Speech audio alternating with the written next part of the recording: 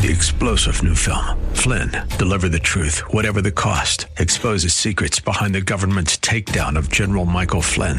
Flynn knew what the intel world had been up to. He ordered the first audit of the use of contractors. This set off alarm bells. He told the truth. He was the most dangerous person for Donald Trump to hire. They had to get rid of Flynn. Flynn, deliver the truth, whatever the cost. Available now. Watch it today. Go to salemnow.com. salemnow.com.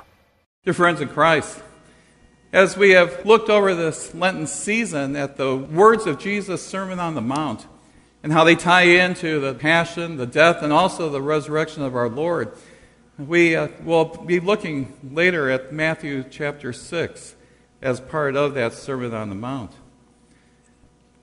Shortly after American English poet A.E. Housman died, there was a collection of poems that was published under the title More Poems.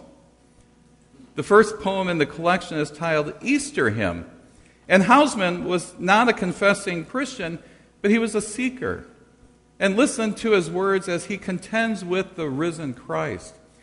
He says, "If in that Syrian garden, ages slain, you sleep, and know not you are dead in vain, nor even in dreams behold how dark and bright ascends in smoky and fire by day and night, the hate you died to quench and could but fan. Sleep well, and see no more mourning, Son of Man. But if the grave rent and the stone rolled by, at the right hand of Majesty on high you sit, and sitting, so remember yet your tears, your agony and your bloody sweat, your cross and passion and the life you gave, bow hither out of heaven, and see and save." In more modern language, we might say that Housman was saying to Christ, if you can't hear and you have no idea of what happened since you died, rest on. But if you rose at the right hand of God, remember your cross and passion and look down from heaven and save. Well, that's the thing about Easter. It gets your attention. It gets your attention even if the attention of those who do not believe is also aroused. And they must contend with the story of a risen Christ. To live beyond death has been a constant longing of humanity. We know that. It's been happening for as long as people have watched others grow old and die. For as long as we've seen others die too soon, perhaps to sickness or tragedy. The longing is there, not just at funerals either. It's there when we pass through the shadow of near death, maybe some experience that brought us very close. And how much time we have to live, we think about that maybe a little bit more at that point. There was once a 5-year-old boy who was riding past a cemetery in the car with his dad, and he spotted a freshly dug grave there with a mound of dirt over it. And he said, "Dad, look at that. One got away." Well, we might respond, "Well, no, little son. That one that you think that just got away is just freshly put down." That boy will learn what we have learned. That dogs and goldfish and plants and trees, grandmas and grandpas, friends and schoolmates, they all die. Some sooner, some later. Together, as if it were happening all over again, we, with eyes of faith, have watched Jesus die that horrific death by crucifixion. His death was made sure by a spear going into his side. And also there was a large stone that was there to keep his body in the tomb. He was dead, all right. Yesterday, it was that day of in-between. The day when we think of him in the tomb. It was cold and dark in what is called a sepulcher. Sadness and shock, it just overwhelmed his followers, even his disciples. Even though he had told them 3 times and more that he would die and then he would rise. They hid away and they waited for Sunday to tend to his broken, lifeless body. And then as the writers of the New Testament tell us, and as we saw in that gospel from John, Jesus did what no one else had ever done. He rose to life after dying, never to die again. Now, others had been raised to life by Jesus and then died again, but of Jesus of Nazareth, it was different. He rose to live forever, and in doing so, he paved the way for us to do the same when we die. Unlike Hausman, we don't have to say, "If you died to see no morning, then, Jesus, rest in peace." We do not even say, "If you rose, Jesus, then look down and save." We state it as a fact. We have been saved. We have been forgiven. And as God's people together who know that, we have that joy to say together, "Christ is risen." He is risen indeed. Hallelujah. And because he lives, we also live. More than anything, Easter for us, for those who are Christians, it means life beyond our graves. It means, as we profess in the Creed, we believe in the resurrection of the body and the life everlasting. We can give praise on this resurrection day that Christ has paved the way for us to live forever, so that one day we would have risen and glorified bodies. Sometimes, in these later years especially, I think that Christians have spiritualized what we believe a little too much. We sometimes look at the promises of God only insofar as they deal with our spirits, with our souls. For example, when you think of the ultimate goal of a Christian, what would you say that is? Well, probably 9 out of 10 times, the Christian of today, they will say, to go to heaven. That's really different from the early Christians, such as the apostles and the people who they instructed. If you were to ask them what their ultimate goal is, they would say, it is the resurrection. While it's true, our souls do go to heaven when we die, and that's not the end of it.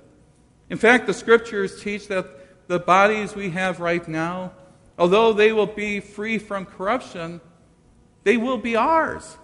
We will walk. We will talk and be able to see and hear, touch and feel. We'll be ourselves again. But even better than that, we will be ourselves in a world that will be made new as Christ creates that new heaven and new earth. Jesus died in the place of everyone who ever lived. His heart stopped beating. His soul left his body, and that body was placed in a tomb. But then he rose again, making life and salvation a possibility for all who believe in him. And we who believe in Jesus will follow his path. We will enter the grave, unless Christ comes before that. But he's going to call us out of the grave, just like he did to that dead Lazarus. And as he said, Jesus says, "I'm the resurrection and the life." And he will give to those who believe in him that resurrection and life. And he's also going to resurrect and recreate a new world. What will it be like? What will we feel like in that new resurrection?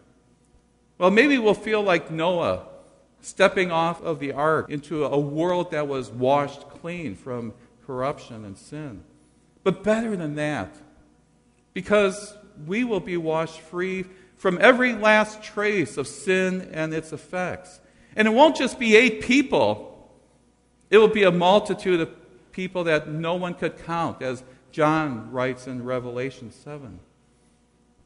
We will breathe deeply, and we will see the Lord in his glory and see all of his saints also glorified, having been washed from that old world of sin and the old order of things. And we're going to rejoice like we never rejoiced before. That's our goal. And that's why we are ultimately looking forward to that. And Easter does mean something else to us, too. That Jesus who came into the world is the same Jesus who said on that Sermon on the Mount, "Do not lay up for yourselves treasures on earth, where moth and rust destroy and where thieves break in and steal. But lay up for yourselves treasures in heaven, where neither moth nor rust destroy, and where thieves do not break in and steal. For where your treasure is, there your heart will be also. We're to lay up treasures that aren't going to be destroyed. That's the same Jesus who taught us that our hearts need to be into heaven's treasures and not the treasures of this life. In other words, the death-shattering light of Easter, when we see that, we should be able to see clearly what matters most in our lives. Even as you've come here early, very early on this morning, you came here for a reason. And it was beyond reasons of things that you have for yourself. If our lifespan now extends beyond our date of death, when that happens, our perspective changes dramatically too.